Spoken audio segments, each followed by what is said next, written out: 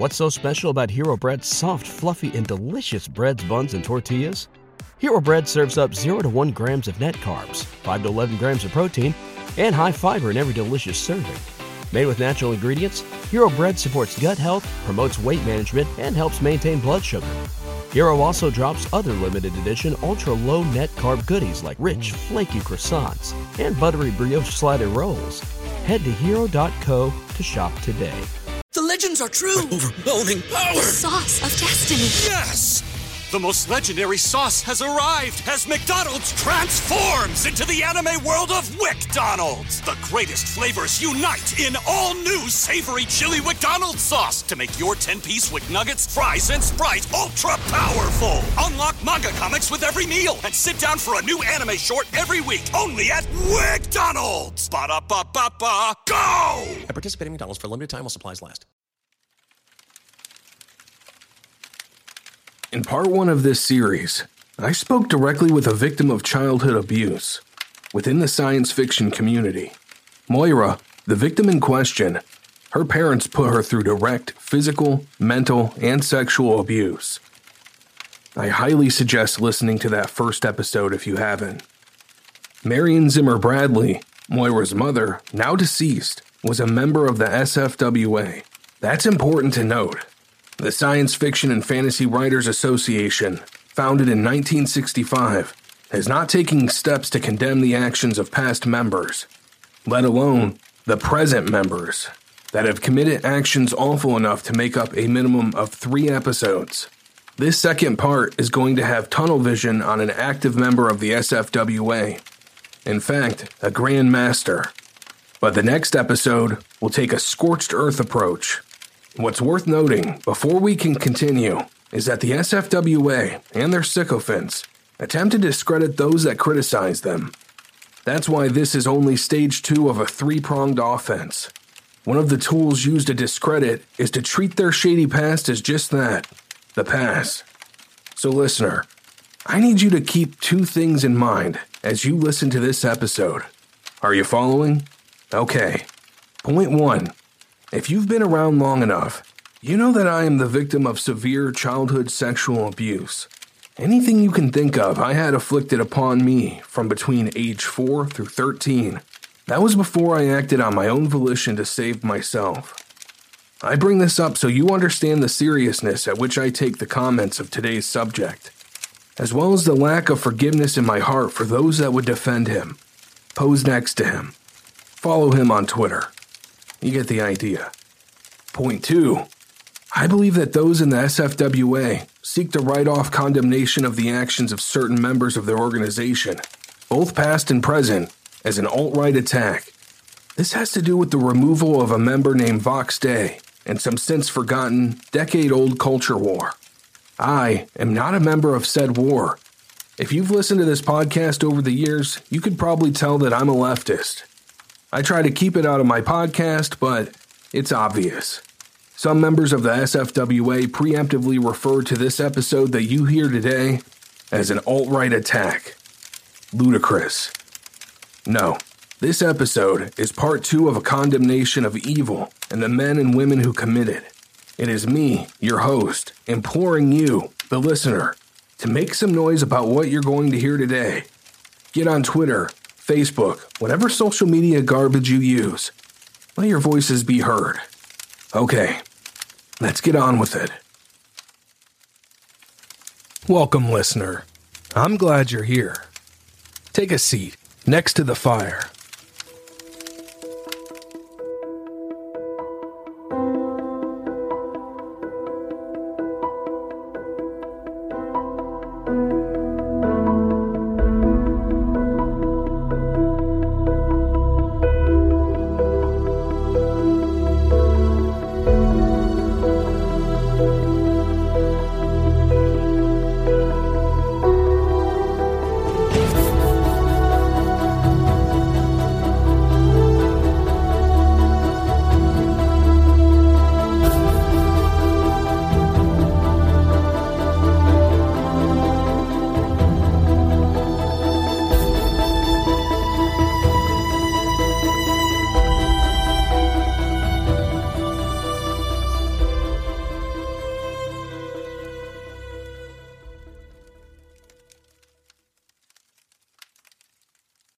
My first thought that he was on the verge of being a nuisance. On the other hand, it was so rare that you thought, I don't think I should let this one go. I know it's molestation, but it's contact of a kind. Right, exactly. Yes, exactly. To start this episode, I'm going to read excerpts taken directly from Samuel Delaney's website, samueldelaney.com. Usually, I handle the biographical aspect of an episode, but I think it's important to quote directly from the source in this context, so nothing I say can be misrepresented. Now, I'm not going to read everything, just excerpts to give you an idea of Delaney's childhood. Born in Harlem Hospital, April 1st, 1942, and raised on 7th Ave, in the 2 floors above his father's funeral home, at 2250 7th Ave, Samuel Ray Delaney, from the age 3 to June 1947, attended Horace Mann Nursery School on 120th Street and Broadway. His Aunt Laura and Uncle Ed Murrell, with his cousins Nanny Ed Jr. and Little Bill, lived on the top floor of 7th Ave before moving to the Bronx. In 1947, his parents switched him from the Dalton School at 108 East 89th Street, between Park and Lexington. He was one of 3 black children in the class, one of whom was his cousin, Mickey Tisverney, on his mother's side of the family. But all of the black students at Dalton were either relatives or family friends. During summers, Delaney attended first Camp Hill and Dale in Nassau, New York, then Camp Woodland upstate in Phoenica, where on his first day, at age 10, he took the nickname Chip. His friends have called him that ever since. A camper in senior camp, he slept in the boys' tent colony for 3 years, then moved to the buildings and bunks 100 yards to the south, in the newly opened work camp, for the next 2. After a year at the Bronx High School of Science Annex, Delaney attended Camp Rising Sun in Red Hook, an international scholarship camp for boys, which he liked nowhere as much as Woodland. Both Delaney and Hacker moved, the next year, into the main building. The year after that, the whole school moved into a new building at 205th Street in the Bronx. By the time he graduated, he had written 9 novels, none of which have ever been published. Many of those manuscripts were lost. Listener, one thing I'd like to be clear on. Delaney is a talented writer, a genius in his field. Growing up as a teenager, I read some of his novels and I found myself awestruck. The idea that Delaney had written 9 novels before graduating high school should surprise no one. I am not undercutting his ability as a writer. What he's been able to accomplish is impressive. I need you to understand that. I am not going into this biased. This isn't about his work as a writer. This is about the man himself, his beliefs. And to understand where I believe the trouble starts, we have to start with an event in Delaney's childhood. To quote the man himself, "I had my first sexual experience with an adult when I was 6, with a local Harlem building superintendent, and nothing hurtful happened at all. It would have been cruel and unusual punishment to incarcerate him for it." Listener, it's important for you to take in the fact that Delaney hand-waved his own sexual abuse at the age of 6, stating that it would have been cruel and unusual to incarcerate a grown man for sexually abusing a child. Now obviously, you and I both know the psychology behind a statement like this, but it's still important to note. I believe that this event painted Delaney's worldview on pedophiles and has led him to make dangerous statements over the years. Statements that have been mostly left alone for the wrong person to use as a justification for their evil acts. In 1994, Delaney had this to say about NAMBLA. "I read the NAMBLA Bulletin fairly regularly, and I think it's one of the most intelligent discussions of sexuality I've ever found. I think before you start judging what NAMBLA is about, expose yourself to it and see what it's really about, what the issues they are really talking about, and deal with what's really there, rather than demonize notion of guys running about trying to screw little boys. I would have been so much happier as an adolescent if NAMBLA had been around when I was 9, 10, 11, 12, 13. This statement has nearly been wiped from the internet, which I personally find strange because Delaney himself has gone on to acknowledge the statement. One thing I find odd is that Wikipedia has scrubbed any mention of the quotes I'm going to read for you today, including the previous one. A website where the controversial section of a person's biography is usually brimming with whatever the editors can get their hands on. I wonder why that is. For those unfamiliar with NAMBLA, it's the North American Man-Boy Love Association, an organization that's goal is to normalize child sex between men and children. In their logo, the B next to the M is in lowercase to symbolize a man and a boy. It's presented in this cutesy manner, a little B crooked next to the large M. It's here where I need to break off, and before we continue with Delaney's statement over the years, as someone who was victimized by a male pedophile, I find none of this to be cute. My younger brother Cody was also a victim of the same man. He didn't seek help, never wanted to talk about it, and eventually overdosed from heroin. My now ex-stepfather essentially pulled the trigger when he began to molest my brother all those years ago. It just took longer for this method of execution to kill him. So in doing the research for this episode, I find myself angrily typing away and taking notes, having to delete passages that could be described as threats of violence. So I'll leave that out, and I'll just say this. The attempt at intellectualizing child sexual abuse makes me more furious than I've ever been covering a subject. I hold nothing but contempt for anyone that speaks of it this way. Now, back to Delaney. In an interview conducted by Will Shetterly, Samuel R. Delaney had this to say about his comments on NAMBLA. My all too frequently quoted comment in support of NAMBLA was made circa 95, I believe. I have no idea what NAMBLA has been doing the last 20 years. At the time I made my comment, circa 95, NAMBLA was soliciting comments from people familiar with what their organization stood for, which included sane treatment of older male offenders, and pleading for courts to take into consideration what harm or coercion had been done, if any. Now listener, that seems reasonable, right? What's interesting is, in the interview, Delaney goes on to undo the damage recovery he performed with this previous statement. You really shouldn't even absorb it, because he's going to go on to say things that were much worse than the circa 1995 quote. What's so special about Hero Bread's soft, fluffy, and delicious breads, buns, and tortillas? These ultra-low net-carb baked goods contain zero sugar, fewer calories, and more protein than the leading brands, and are high in fiber to support gut health. Shop now at hero.co.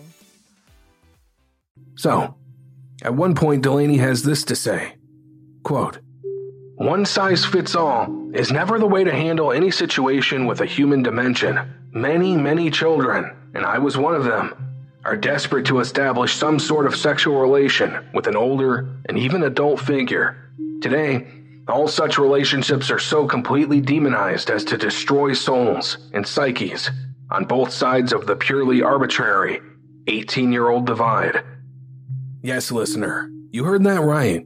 Delaney outright calls the age of consent arbitrary and argues for sexual relationships with children. I don't have to speculate it. This is from the man himself. No number of bloggers and articles can recontextualize this statement for anything else. I'd argue it's pretty straightforward. Delaney continues.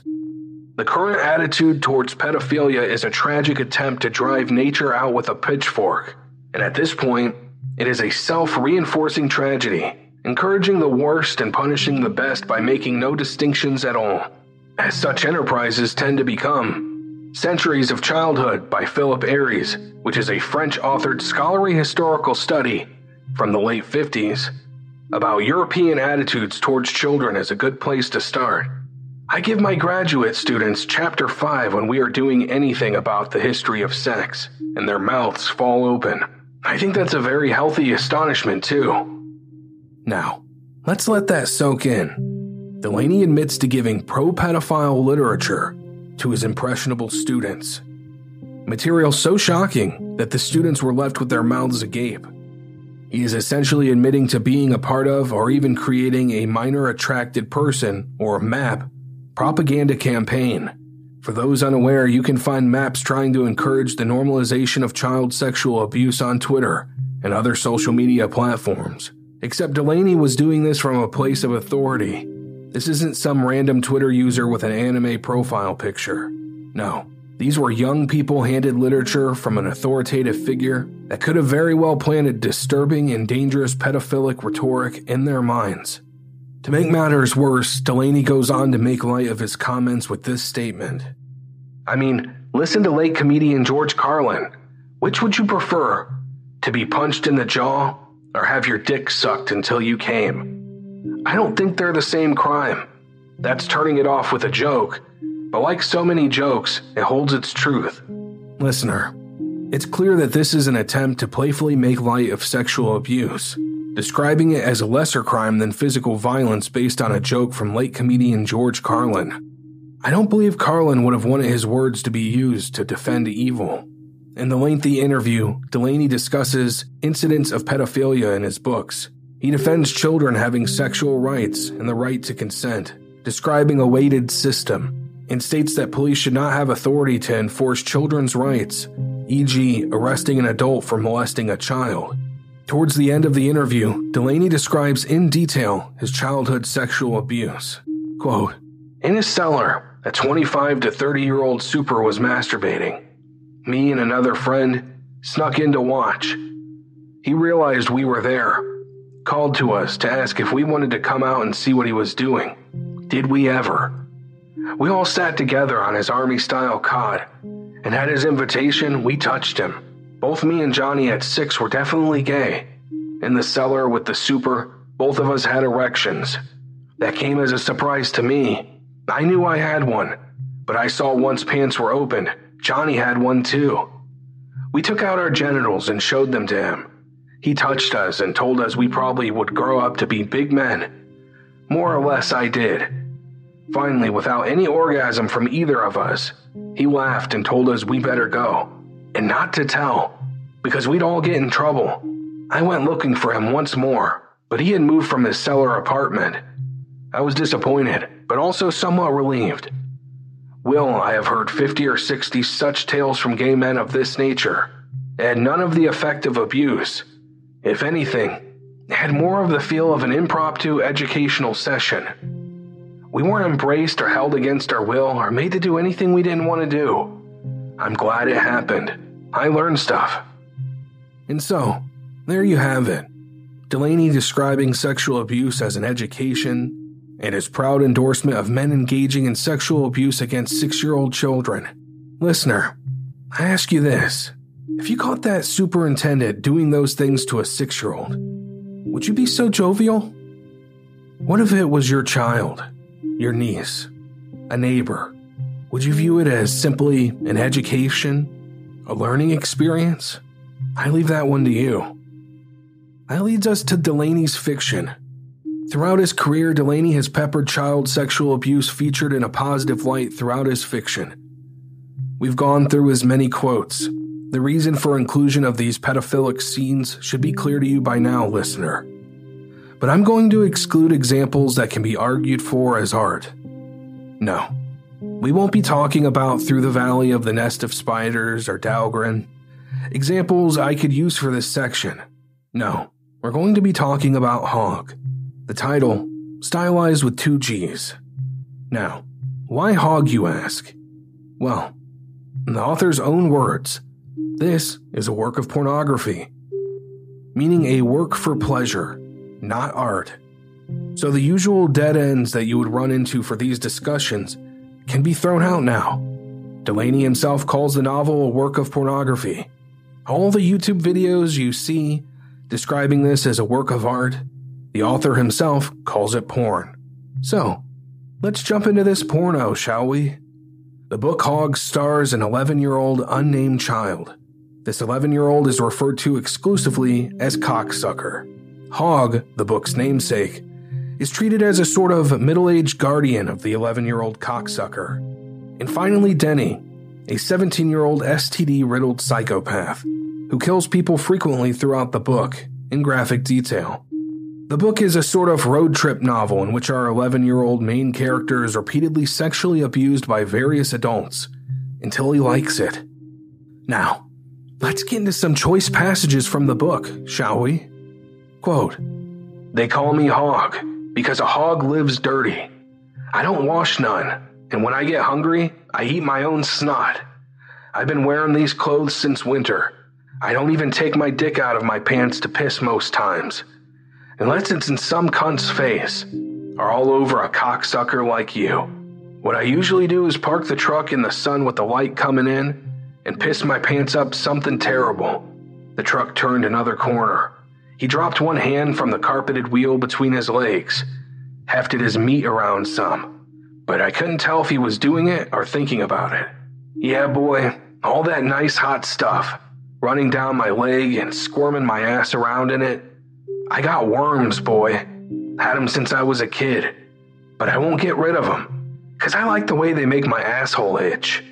I gotta drink a lot of beer and eat lots of pizza pies and French fried potatoes to keep a gut like this and them little fuckers fed.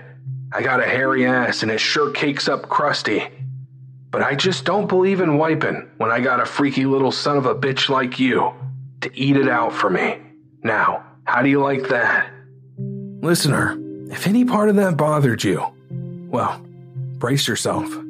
From the split helmet of his penis and its wet, wrinkled collar, glittering yellow arched away, splashed the dashboard. Hogg's head was back against the seat. His eyes were closed. He was taking great gasping breaths. Piss ran along the dashboard's underside, dripping. Onto Hogg's knee, onto Denny's. Denny ran his hands down his stained pants leg to where it was wetting, then put his fingers in his mouth. Piss dripped the dashboard onto my back. I opened my mouth and moved it into his hot water. It broke warm on my face. Did you enjoy the passage of the 11-year-old drinking the urine of a middle-aged male listener? Which part of that would you describe as pornographic? Maybe art? Now, before we get into the next passage of Delaney's self-described porno book, you need to know that the character Denny has a nail driven through the head of his penis. Quote, Hogg grinned at me. Go on, cocksucker. Take it out. He took his hand away. Denny's fell back on his thigh like a muddy claw. I turned on the seat and pulled open Denny's fly. It looked awful. It was all swollen and a funny color, even in the half dark. When I took it out, it was stiff, but not like a hard-on. It was just leathery. It wobbled on his groin. The head was bulged up around the nail, so there wasn't any space left. The foreskin was stretched tight and didn't move at all. I took his balls out, too. They were very hot. His cock was almost chilly. I opened my mouth and bent. Denny grunted. Denny's cock tasted cold and salty. Denny moved his hands to my hair jerkily, shifted his buttocks on the seat, lifted them a little. The bent nail clicked my back teeth. I reached under his ass with one hand and found Hogg's already needing a scrawny buttock that seemed like it had too much bone in it. Yes, listener. Delaney poetically describes a minor giving head to a psychopath at the orders of a feces-covered middle-aged male. Come on, Hogg said. Get up, boy. I'm gonna beat you across the butt. Then I'm gonna fuck you. Then I'm gonna beat your butt some more. All right. Denny tried to stand without pulling out my face. Hogg's buckle clinked. The belt hissed from its loops. I took Denny's cock to the clotted hair. Hogg grunted. Here you go, motherfucker. Crack, and Denny swayed. Shit, he whispered. Listener, there is so much more I could quote here. I can get into the incest between children, lovingly written in graphic detail, or the times where the 11-year-old child is beaten before committing sex acts. It goes on and on like this, and if you want to think less of humanity, then go ahead and check out the reviews on Goodreads. Many reviewers openly expressing touching themselves while reading these graphic depictions of sexual abuse on a minor. I want you to take that in. Now, you might be asking yourself by now, has Delaney received any blowback for his statements in subsequent pornographic child abuse book? Well, he's faced almost none. In fact, he's been honored. In the SFWA, Samuel R. Delaney has the honorable title of Grand Master of Science Fiction, a rare title given to only the most accomplished members of the SFWA. Winning the Grand Master Award, of course, is been quite an honor. It came as kind of a surprise. I'm pleased that it happened, but I'm not going to give it, you don't invest your whole life in something like that and walk around saying, well, I'm a grandmaster, although you're tempted sometimes.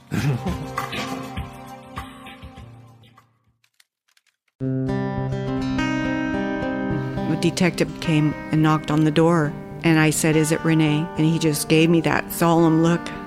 It was the worst day ever. The Proof podcast is back with a new case and a new season. 23 years ago, 18-year-old Renee Ramos went missing. Her body was later found in an empty Home Depot building on the edge of town. I don't think that they arrested the right people. It's about time somebody's trying to do something.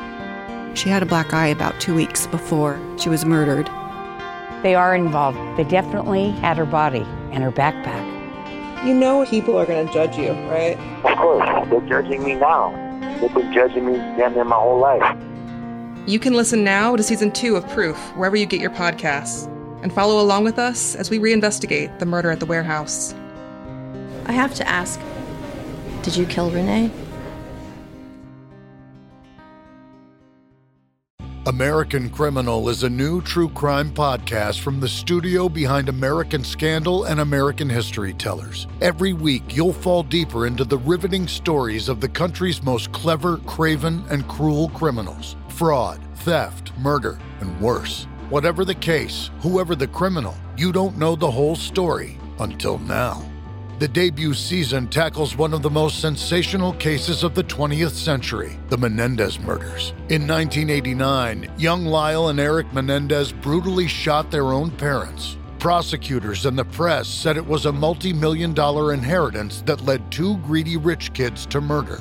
But the picture-perfect facade this Hollywood family built hid troubling abuse. Could these teenagers have been driven to kill? Or was it even in self-defense?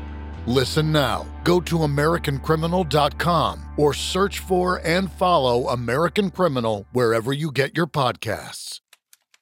None of the members of the SFWA I have reached out to will denounce Delaney for any of his statements. They will not denounce him for support of NAMBLA, and they pretend that as if Hogg was written in a vacuum, without the context of Delaney's previous statements, or without his admission that it's a pornographic book and not meant to be taken as art. One of my most publicly ardent detractors since announcing my coverage of the link between crime and the SFWA has been SFWA member Patrick Tomlinson. I hesitate to call him an author, because I'm not positive anyone has mustered the Herculean strength required to finish one of his novels.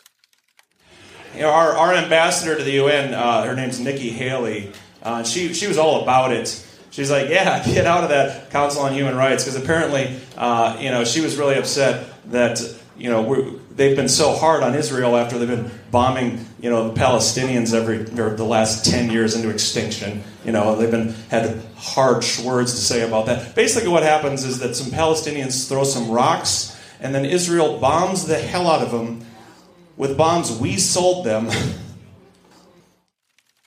Since last episode, I've done some research, and I've found documents related to an incident dating back to 2011.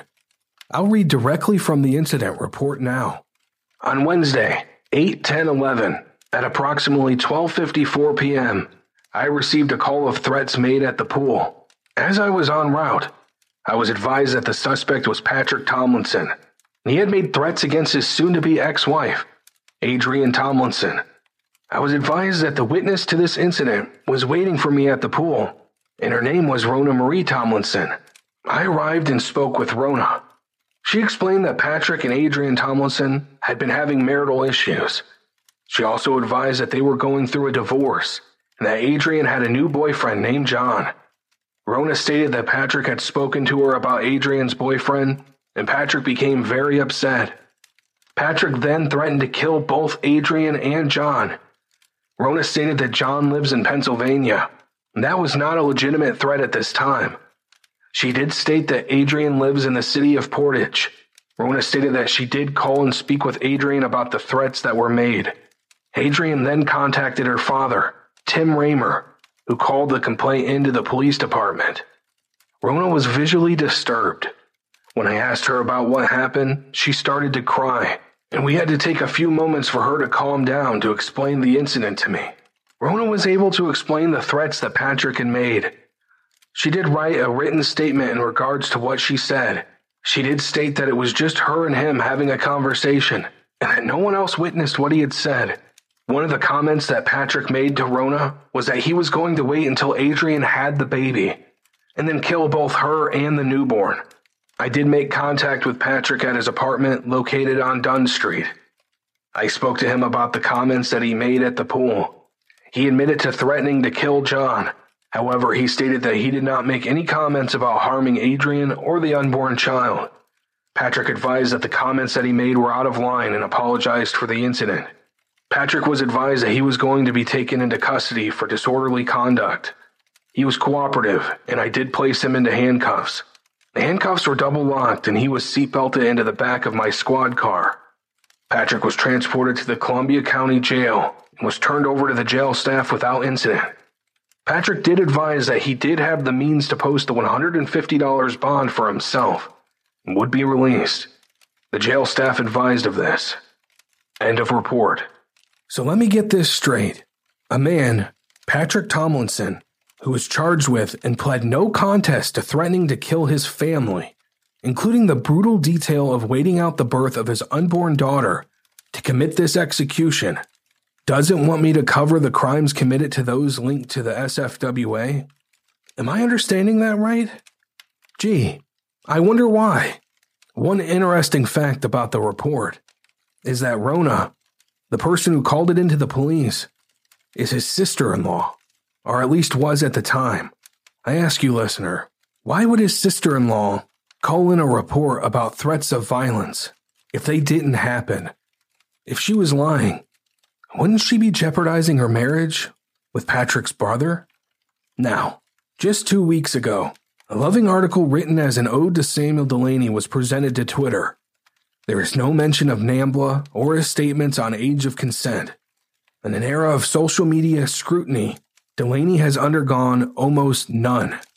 In fact, it's seen as a point of pride to be pictured with him.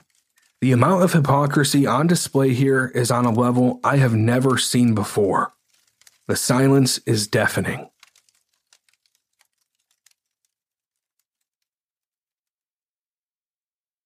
What's so special about Hero Bread's soft, fluffy, and delicious breads, buns, and tortillas? These ultra-low net-carb baked goods contain 0 sugar, fewer calories, and more protein than the leading brands, and are high in fiber to support gut health. Shop now at Hero.co.